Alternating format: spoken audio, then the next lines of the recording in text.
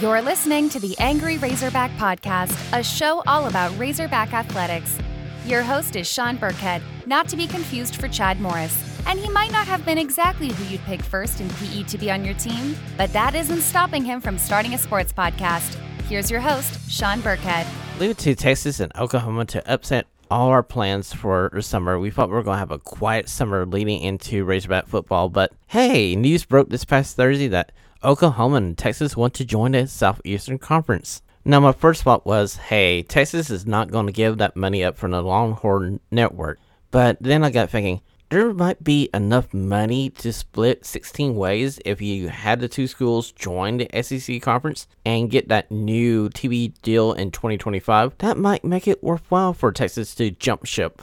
But hey, why stop at 16 when you can honestly have 18 teams in the SEC Conference? More about that later, but first, okay, so we decide Oklahoma and Texas gets in. So how do we set up this 16-team SEC division setup? The easiest move to do is move Alabama and Auburn to the east, and finally move Missouri out of the East Division into the West and make everything look geographically correct. There's no way Alabama or Auburn would approve a joining without both Auburn and Alabama being in the same division. Also, Tennessee would not want to give up their rivalry with Alabama, even though they haven't won a game against Alabama probably since I've been in college. And that has been a minute. I think you really would have to go back to the Mike Shula era at Alabama for Tennessee to actually have a victory against the Crimson Tide.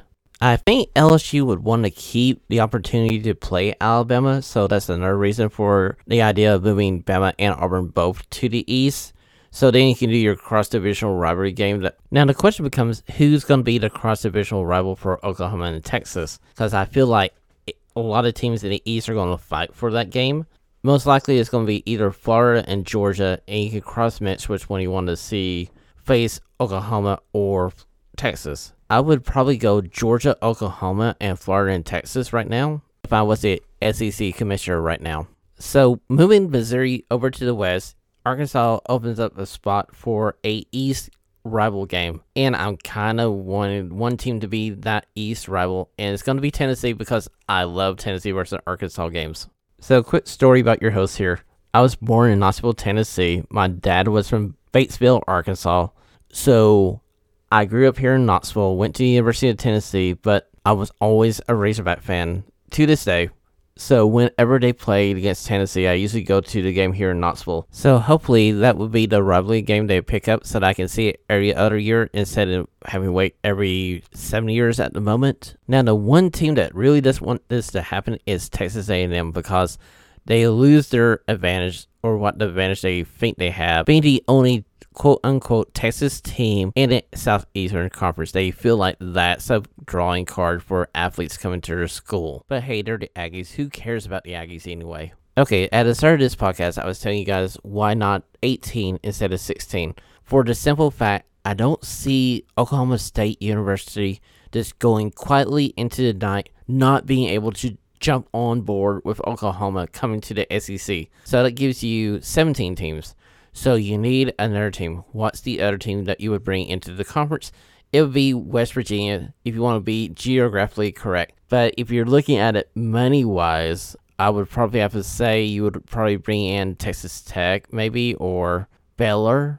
But I would rather have West Virginia just to keep it geographically correct. Granted, I'm old school. I know, it's a crazy idea of thinking, oh hey, 18 teams in one conference, but who would have thought we would have been to 16 or 14 teams now? It's just proof that money drives college athletics, because there's no other reason for Texas or Oklahoma even to look to the Southeastern Conference, because Texas hasn't been Texas since I was a kid, and them entering into the Southeastern Conference, they're still going to be a second-tier team, especially in this West Division when you look at LSU, Texas A&M, Oklahoma, and Arkansas is on the rise. I mean, we're going to get back to a point where we could be a second-tier power in an SEC conference. It's going to take a while for us to scratch the second tier, and maybe once every 10 to 15 years, we might flirt with being a top-tier SEC school when it comes to football.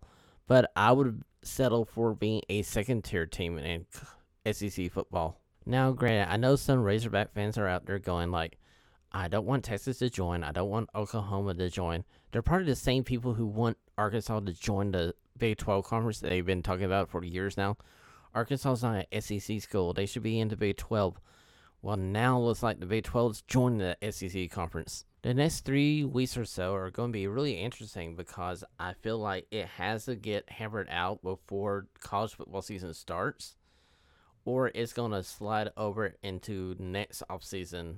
Either way, it's going to be a very interesting time here on the Angry Razorback podcast as we get back into the swing of things with football coming up here in about 44 days or so. So August 7th, I'm going to drop the 2021 season preview, and I'll give you my prediction on what I think the school's going to do in football for this season. So until then, woo pig silly, go Razorbacks.